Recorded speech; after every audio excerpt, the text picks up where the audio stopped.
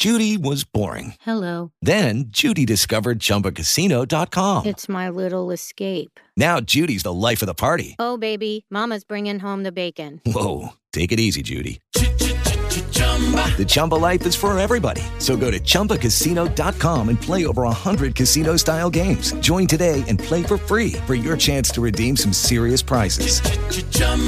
ChumbaCasino.com. No purchase necessary. Void where prohibited by law. 18 plus terms and conditions apply. See website for details. Hello, it is Ryan, and we could all use an extra bright spot in our day, couldn't we? Just to make up for things like sitting in traffic, doing the dishes, counting your steps, you know, all the mundane stuff. That is why I'm such a big fan of Chumba Casino. Chumba Casino has all your favorite social casino-style games that you can play for free anytime, anywhere with daily bonuses. That should brighten your day a little. Actually, a lot. So sign up now at ChumbaCasino.com. That's ChumbaCasino.com. No purchase necessary. VGW Group. Void where prohibited by law. See terms and conditions. 18 plus.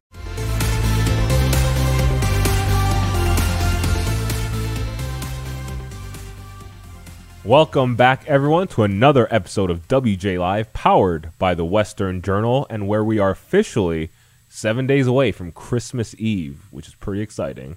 My name is Brian Chai. I'm the Deputy Managing Editor of Features here at the Western Journal. To my left, I got Michael Austin, who's a reporter here. Howdy. To my right, another reporter, Andrew J. Shawshaw. We got a lot to get to today, so I'm going to go and kick it right off. But before that, oh, here we go. I got to ask. Oh, no. Brian, I got to ask you. Because Michael, he's known for the fancy blazer, but a man with the nickname Hoodie Brian is not necessarily known Hoodie for the Brian. blazer. So I got to know why you look so spiffy today. All right, so this story is kind of ridiculous, but essentially, our taskmaster of a podcast producer, Kayla Kunkel, told us that we have to wear collared shirts on the show, which is fine. But all of my casual collared shirts are in the laundry, and hopefully my wife isn't watching this because I've been putting off laundry for a few days now, and I had no clean collared shirts. Therefore, the one collared shirt I had was kind of a fancy one, so I figured, what the heck? Let's just go all the way with it. Did the jacket, did the khakis. I'm even wearing shoes for once. But yeah, that is the answer to your question, Andrew. I have been putting off laundry for a little too long. And I figured if I'm going to have to wear a fancy collared shirt, I may as well just go all the way with the fanciness. I expect nothing less. All right. With that very important piece of trivia out of the way, I want to go and kick us off by talking about everyone's favorite socialist darling, Alexandria Ocasio-Cortez, Yes. who has been in the headlines lately for, surprisingly, not for, well, I'm sure she's always attacking Republicans, conservatives. That's just part of her grift.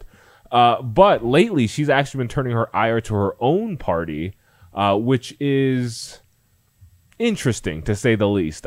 Essentially, in an interview with The Intercept, AOC lamented about the current state of Democratic leadership, namely Chuck Schumer and Nancy Pelosi, who are, I believe, Schumer is 70? In his 70s. Gotta be in his 70s. And I think Pelosi's 80. They both look like skeletons. Well, Pelosi does. Yes. Her sunken eyeball things creeps me out. So septuagenarian and an octogenarian. Not exactly spring chickens leading the Democratic Party. But years of wisdom.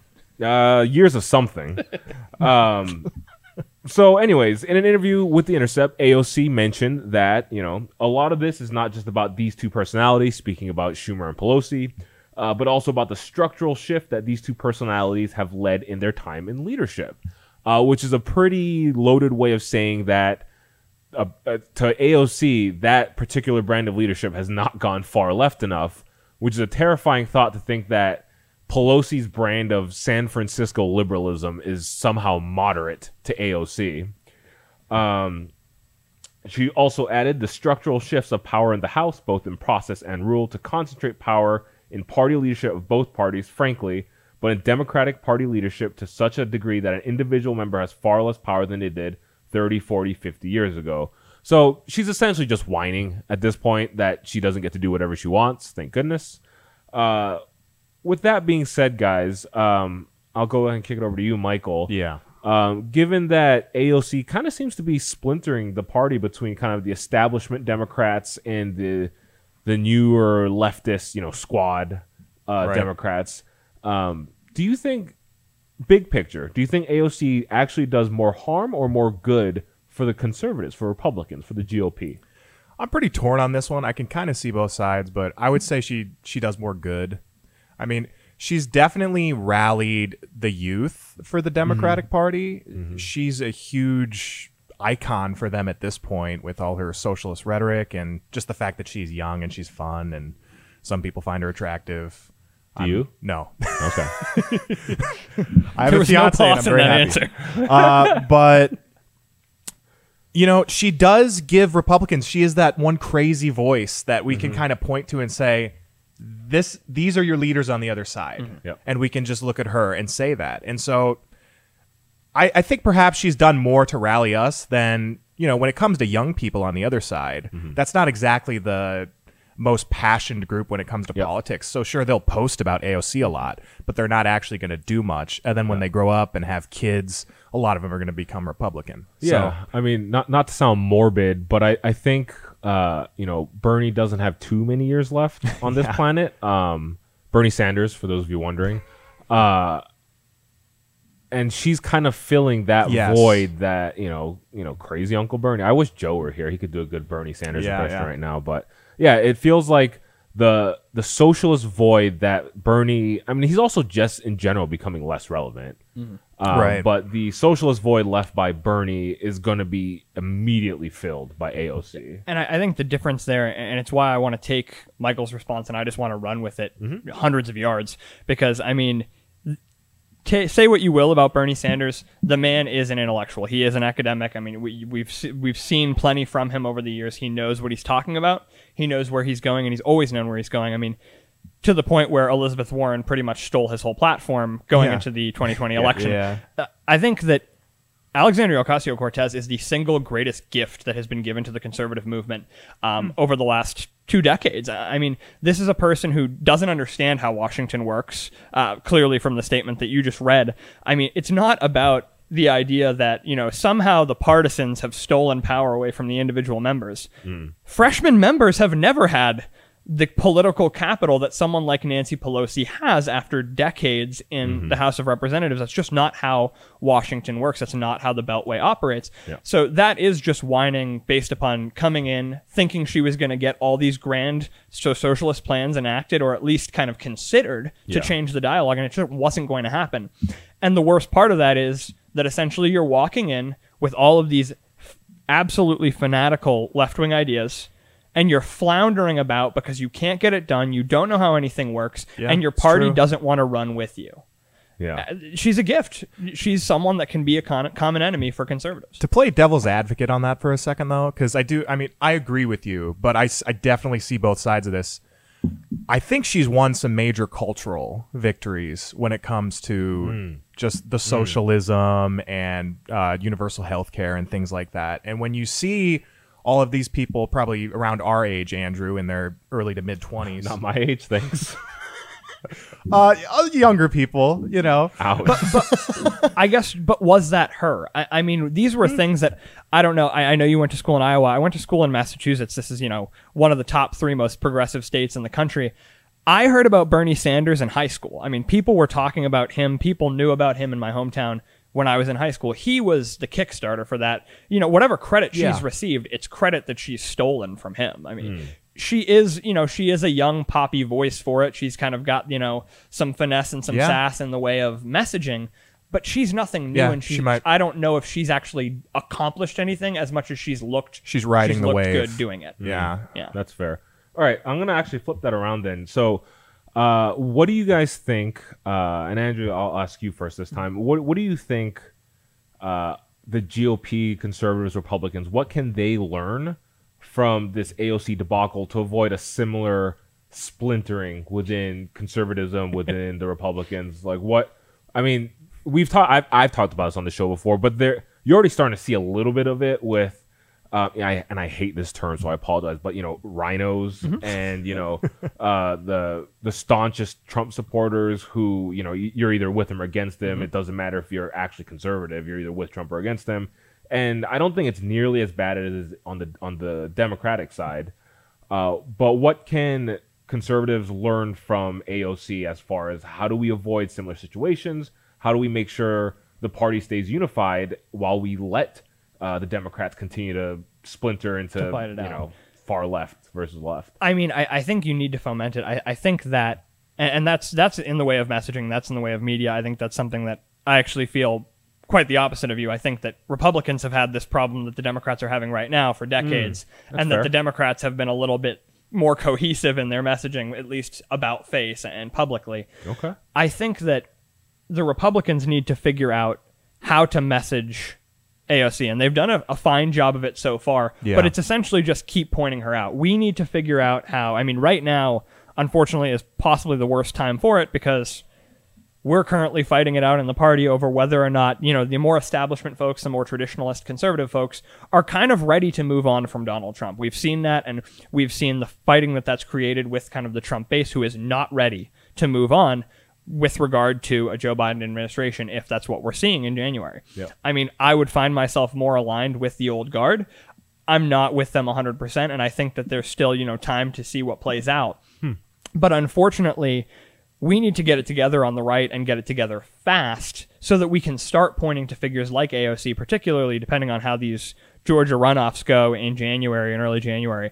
If Biden has that supermajority, just by matter of the legislature being on the side of the president on the left, AOC gets far more political capital than she even has now, because which is a terrifying thought. that's something where the left can kind of start to push and know that it's going to get something done in a way that they couldn't under President Trump. And so I think that's how do we avoid being like the Democrats are now? We have to stop being the way we've been. We need to stop fighting about what personality we want at the fore and start talking about what personalities they're putting at the fore and how dangerous they are for the American people. Yeah, that's probably our strength right now, is I pointing out mean, their weaknesses. I do think one important tool for that for conservatives is going to be social media. It's never been easier to get messages across unless you are President Donald Trump, in which case Twitter has no problem smacking you down. Interestingly, there's some stuff that they seem all too fine just letting spread around like wildfire. And I know, Michael, you want to talk about some of those things. Yeah, and so, Trump has been censored for some of the things he says you could definitely say are disputable. For sure, I think all of us would agree on that. But other things he says, they're opinions, they're based on evidence, they're not necessarily false or misleading, and yet Twitter censors him nonetheless. Didn't he get dinged on? I remember him getting dinged on something like he said he thinks the vaccine will be here within the year. Yeah. It's like he thinks it will be here in a year, and just nope. And he's in a better position to know that than anybody on at Twitter, and yet they still fake news ding him for that. But, they censor him. They censor conservatives all the time for this stuff that is not misleading or untrue. And yet we're going to show you a tweet right now. They let this go uncensored. This is from the Chinese embassy in the U.S. In Xinjiang, all citizens enjoy the same rights. It is a completely independent choice of each citizen to believe in or not believe in any religion. For those of you who don't know, the Xinjiang region in China, I hope I'm pronouncing that right. I have no idea. It's all right. That is the region in China where the Uyghur population is native to, which is an ethnic minority in China. And famously, the Chinese government is enacting a cultural genocide against the Uyghur population. They're putting them into concentration camps. They're making them undergo forced sterilization. They're putting them into... they're basically re-educating them, trying to get them to learn... Brainwashing camps. Yeah, basically. They're doing all these things, There's been these really mysterious population declines. Some people are suggesting that they might be killing them in large numbers as well. But we do know for a fact that it is a cultural genocide. They're trying to erase their heritage, erase their population. And yet Twitter just lets this tweet go completely uncensored. They don't care to put a misleading tag on that. They'll put it on or every even single one. Context. Or missing any of their... Yeah. I mean, this may be one of... I've talked about this a lot. I think this may be one of the most evil regimes of our time. We're going to look back. Yeah. I don't know. Kayla Kunkel's regime is pretty evil. Kayla Kunkel, the producer of this podcast. But it's probably the most evil regime. They are literally targeting people based on their race and ethnicity, and they're trying to eliminate them. All of the systemic racism that people claim is happening in America, it's happening in China. We know that for a fact. And yet the left seems to just want to ignore this. Twitter, which with their censoring is really, they paint themselves out to be left-leaning for sure. Not even left-leaning. They're just on the left, but they don't seem to care about it. I remember, all the NBA players when they were, they'll fight for social justice, but they don't care at all about making all the money they make from China.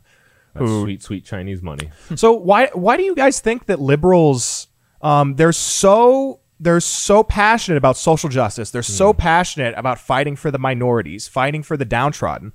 But when we see a real example, like there might be, other than maybe a few third world countries and stuff like that, there might be no greater threat of this nature of like racial discrimination and hunting down an ethnic group. There's nothing like this anywhere else in the world, and yet they're turning a blind eye to it. Why do you think that is? Where does that hypocrisy come from? You already touched on it, but it's the money, honestly. Because if you look at it, social justice in America has been, at this point, completely commercialized and hijacked. Yep. Like, there's so much money to be made. It's a slogan. Yeah. There's so much money to be made. Throw a Black Lives Matter on your T-shirt and, woke justice, social justice warrior, whatever you want to be. In America, there's money to be made there. Look at Colin Kaepernick. He's made more money not playing football than he did as a starting quarterback in the NFL. Conversely, in China, like you mentioned, they're still getting that money. Look at LeBron James, for instance. Yeah, I was going to bring him up. Yeah. Yeah, he has no problem speaking up about, anything in America because it's part of that social justice grift. Claiming that cops are hunting down black people every day. Yeah, every day. Yeah. But, that's how he gets money from that. He gets money from China by doing the exact opposite. And I think the specific case of LeBron James is emblematic of the left's relationship with social justice in America and, foreign entities like China. Yeah, no, you hit the nail on the head. It's finance, and I think the other prong of that problem has got to be proximity. The left has absolutely no save for, I think it's unquestionable that there are a lot of groups with minority status who vote Democrat and who are, left-leaning. I think save for those folks who are actually the core base of the party, the voters, the people who are on the far left in this country have absolutely no proximity to the issues that they speak about or don't speak about. They have no proximity to the Uyghurs. They don't care what's going on in China. It doesn't affect them. And to be honest, the people in LA and Malibu, they don't care what's happening down the street in Compton. They don't have an actual proximity to what's going on. Some of them, when you think about a lot of athletes, maybe came out of those communities. But when you talk about actual political figures, people like AOC, people like Pelosi, they don't live around these folks who are struggling. They don't care. It's something that they can virtue signal. And as long as there's money to be made and they don't actually have to be affected, it doesn't matter. And I do want to point out, if you guys want to get caught up on the whole Uyghur situation in China, we have an article on our site that I wrote back in July called China's Uyghur Genocide. Here's everything you need to know about the CCP's human rights abuses. So go look that up. That's thewesternjournal.com. Yes, at the Western Journal. Majid Nawaz, I hope I said his name right. He's been covering this extensively. He's a British human rights advocate. So, check us out, read our work, follow him if you're concerned about this, which everyone should be at this point. But, Nawaz specifically, he seems to have to constantly fight against media and, social media companies that basically just don't care at all about what's happening in China. Like, the media and Twitter and Facebook, and social media, they really care about American politics and censoring conservative politicians. But they don't care at all about covering this horrible stuff going on over there. And it really makes no sense to me, because this really could be a rallying point for so many different groups, and yet it just seems like it's just inconvenient to talk about. Like, it's like, well, nothing's going to happen, so we're just not going to talk about it. It does make some sense to me, because it's a terrifying thought, but China actually does wield Yes. just a crazy amount of influence and power stateside here in America. I was actually just reading right before we came on the show. There's a new movie coming out called Monster Hunter based on the popular video game. Yep. And apparently there was a scene in the movie where they made some dumb joke about like Chinese, like talking about a person's knees. So, it was some weird joke. And I guess the Chinese took offense to that and were just like, oh, we're not going to air this here. And they immediately capitulated. Like, you know, I'd like to think artists, you know, I presume most filmmakers consider themselves artists, would have the backbone to want to keep something as innocuous as a dumb joke in their movie. Yeah. But they can't because China's influence. Yeah, and social justice warriors in Hollywood like to talk about how there's not enough diversity on film, and oftentimes that's because the Chinese market, they don't like having as many black actors in their movies. And so sometimes Hollywood will capitulate and cast more white people, which is just And when it comes to things like the Uyghurs, there's also the problem of the fact that you have no accountability on the world stage. Living in the modern superpowered age, the United Nations, you know, those supreme superpowers, Russia, the United States, and China, it's all backstabbing, political, diplomatic kind of solutions. It's not, no one's going to, wide-scale conflict is almost unthinkable on the world stage right now, save for things like what proxy wars in the Middle East, you know, land disputes between ethnic groups in Africa, things like that. We're not going to see a superpower battle, in which case, I mean, unfortunately, China can kind of get away with whatever it wants. How do we hold them accountable at the UN?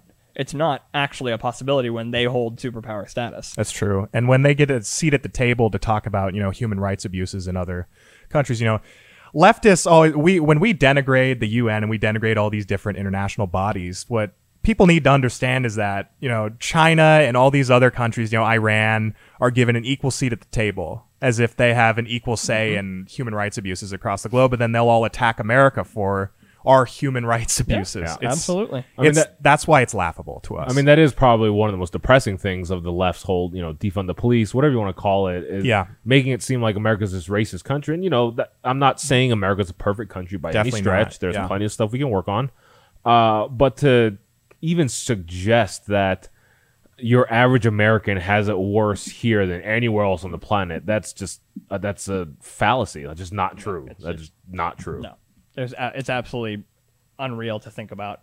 I kind of going back to, I guess, accountability, the way that we just spoke about China. I want to talk about kind of another accountability debacle that we're having in Washington, is that no one in the political sphere wants to take accountability for who threw the first punch, who shot first in the American political landscape. Nobody can take credit for who was mean first. Who was mean The most childish debate I've ever seen. Now, we're in the midst of a kind of a messy situation in the media right now because Jennifer O'Malley Dillon, who was a Joe Biden campaign manager who was just tapped to be the White House Deputy Chief of Staff, she said in an interview with Glamour that they're essentially speaking about what worked for the Biden campaign. She talked all about the unity message that, you know, the Biden transition team is now trying to peddle, that he is the unity ticket. And they've said this since the beginning. He was going to reunite America. He was going to take things back from the claws of Donald Trump, who was supposedly the most divisive figure in American history, and they were going to unite the country again. So, in the same breath, she decided to say some awful things about Republicans, because what's more uniting? So she said, in the midst of this discussion about unity and about how, you know, perhaps we can come together in Washington. Sure, the Republicans are expletives. That's of the F word variety, if anyone's wondering. Of course, Republicans are expletives, and of course, Senate Majority Leader Mitch McConnell is terrible. But of course, we can come together and get some work done. And I think Joe Biden's going to be. But let's work together. Yeah, Joe Biden's going to be the guy that gets us united, even though you guys are jerks. Which is the equivalent of the "I'm sorry you got emotional about that" in an argument. And so essentially, over the past week, we've seen a lot of conservatives respond to that. One of those conservatives was Marco Rubio, who in a tweet said, "Biden talks about unity and healing, but you want to know what they really think? Read how the person he wants as the next White House Deputy Chief of Staff called Republicans in Congress a bunch of expletives." Now, Of course, the outpouring from the left has been that, well, Republicans have been rude for, the last 4 years or more. Yeah. So it's your fault. Hillary Clinton, for instance, on Twitter came out. We're going to show you the tweet now. She came out and said, people who stood by Donald Trump for the last 4 years are now claiming to be offended that a Democrat campaign manager used a curse word. I don't think so. Joe Scarborough at NBC, similar tweet, almost identical actually. Rubio, who accused Donald Trump of having a small penis, is shocked by bad words used in Glamour after being cool with 4 years of Trump's vulgarity. Now, what I want to discuss here, first of all, I think it is fair of Democrats to say, well, Donald Trump has been vulgar for 4 years. We know that. I think that's one of his worst qualities, that he has been vulgar and he has been incredibly abrasive. I've said this since the beginning. But to frame the discussion that way it's absolutely abominable. It's unbelievable that you would frame the discussion that way. Because what this is really about is the fact that no one is upset that someone said a bad word. Yeah. Personally, on your days off, sometimes you say bad words. Yes. Things happen. Not always the best look, but things happen. I'm not clutching my pearls about someone saying the F word. Yeah. I'm displeased that in the same breath as you call for unity, you stab someone in the back.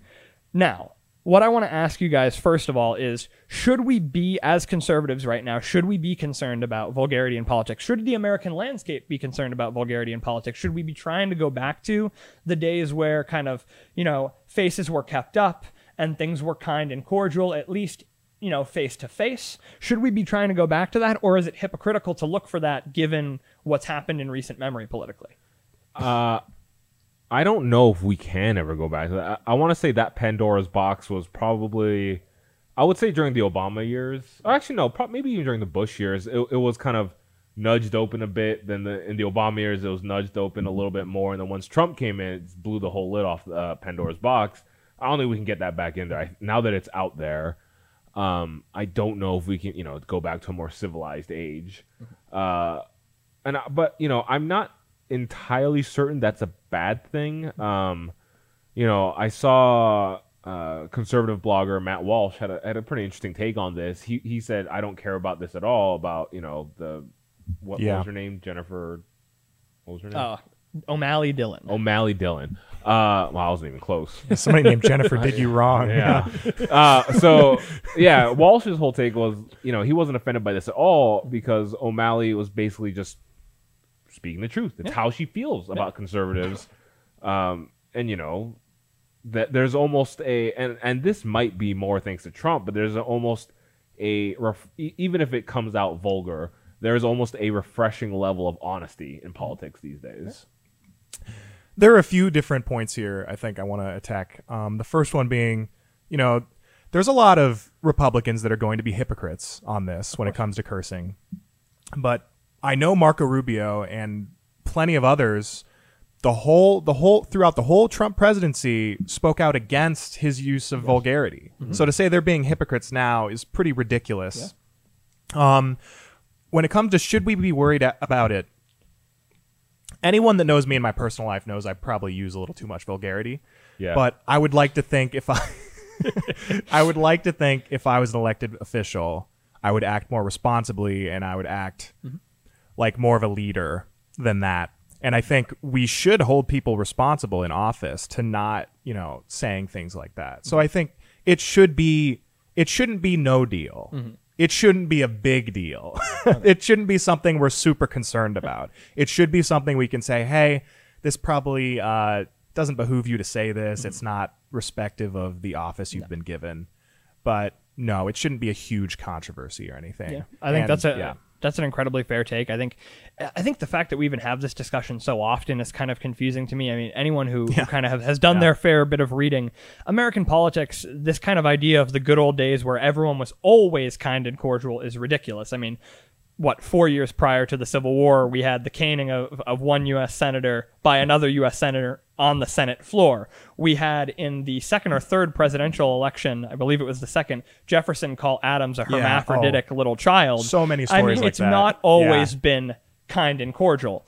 I guess what I want to ask, though, is we're saying, what I'm hearing from you guys is that it is representative of kind of what's going on behind the scenes and what's going on internally, how Americans are starting to feel about one another and how divisive things have gotten in the legislative landscape. So what I want to ask you guys now is also, when we're hearing all this talk about unity, should Republicans come to the table? Do you think whether we lose the Senate or keep the Senate, I'm thinking it looks like we're going to keep the Senate on the right. Yeah.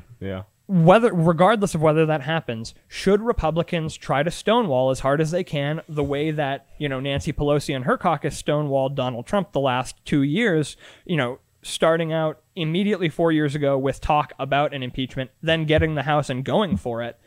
Do we try to stonewall them just as hard, or should we come to the table and try to do things right? If they're willing to come to the table, we should go to the table. If we feel like we can make some concessions but still get policies done that we want to get done that we think will be helpful, we should be willing to do that. Now, I don't think that they're going to seriously come to the table at this point, but I think that day is on the horizon for the Democratic Party. So, yeah, I think we should get ready for that, and we should be willing, because we don't want politics to continue to head in the way they've been heading, and we don't want cultural divisions to continue to head in the way they're heading. So with, Trump, I think he was an absolute necessity. But now that we're past him, we need to get past him, and we need to get past his flaws. So I am a little more torn on that, because on the one hand, I do kind of agree with Michael. Eventually, unless we're just completely fine with the country splitting, eventually one of the parties has to be the bigger man. And it feels like conservatives and the Republicans are just better equipped to be that. That being said, I also do struggle a bit with the idea of trying to meet someone in the middle who just seems so incredibly disingenuous. I can't remember what the phrase is. Like, they'll spit on your back and tell you it's rain or whatever. Like, that's Democrats, and the idea that, conservatives always have to take the high road that's also not tenable. Like, it sounds wonderful. It sounds like a very virtuous, noble thing. In the real world, it's not a thing. Give them an inch, they'll take a mile. And so I am torn. I would love to see some peace and unity and legitimate harmony between both parties, just because, regardless of which party's talking points you agree with, Americans are suffering right now. Like, that's just bottom line. Like, the country is suffering due to a multitude of reasons. You can blame whoever you want to. The bottom line is Americans are suffering, and as long as Democrats and Republicans can't, they're not even reading the same book, let alone being on the same page. As long as Democrats and Republicans can't meet in the middle, those people will continue to suffer. Just balance. So like I said, I'm torn on that.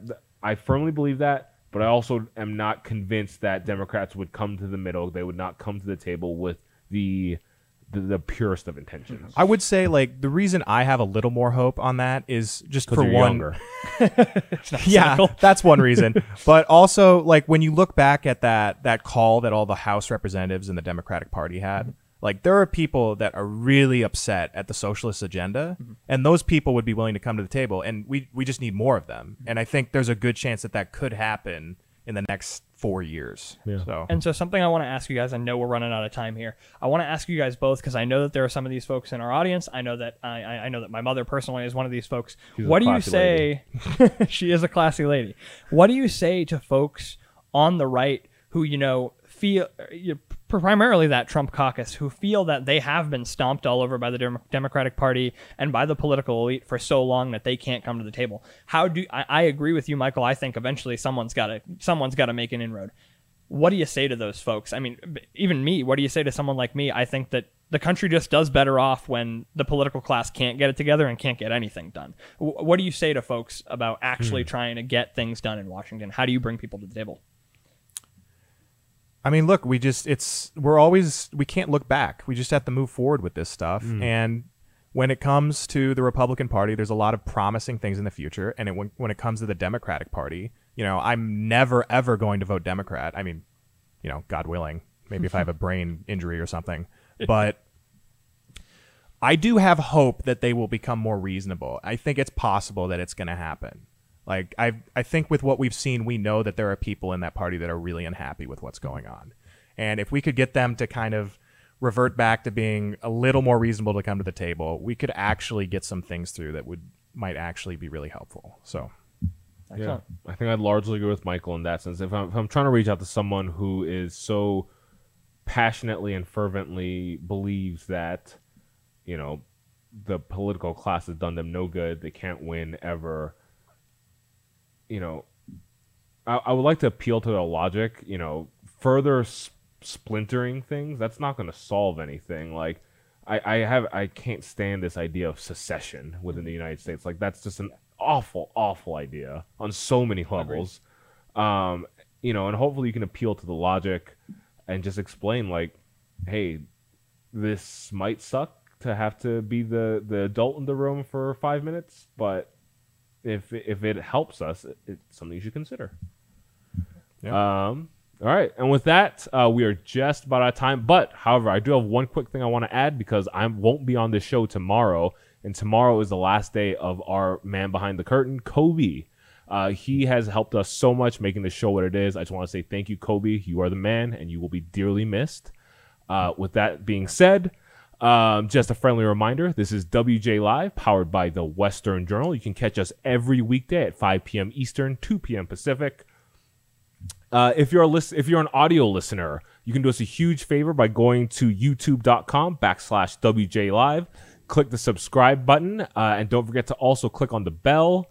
That way you will get notified when new episodes are available. If you are watching us on YouTube already, you can also help us out by going to however you want to listen to your podcast, whether it's Spotify, Apple Podcasts, what have you, and subscribing to us there. And also, while you're there, you can do us a huge favor by leaving us a 5-star review. That would be mighty appreciated.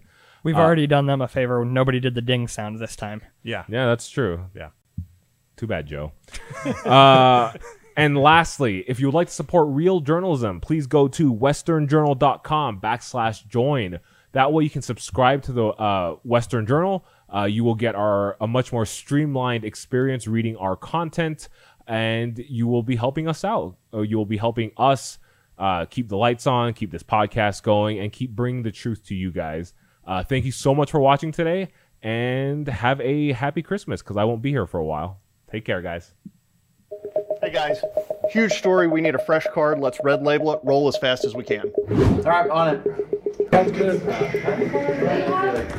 All right, guys, we got a red label breaking story. Can we get a picture for that? And can we try to get that out in the next 20 minutes? I want eyes on it as soon as possible. On it, Joe. 2 more minutes and we'll be live. Sam, we're going to need a slot for that story, so figure out what you want to bump. Ashley, we're going to want to translate it into Spanish yesterday. Sí, señor. We can slide it in at 2:30. It should be going out here in about 10 minutes.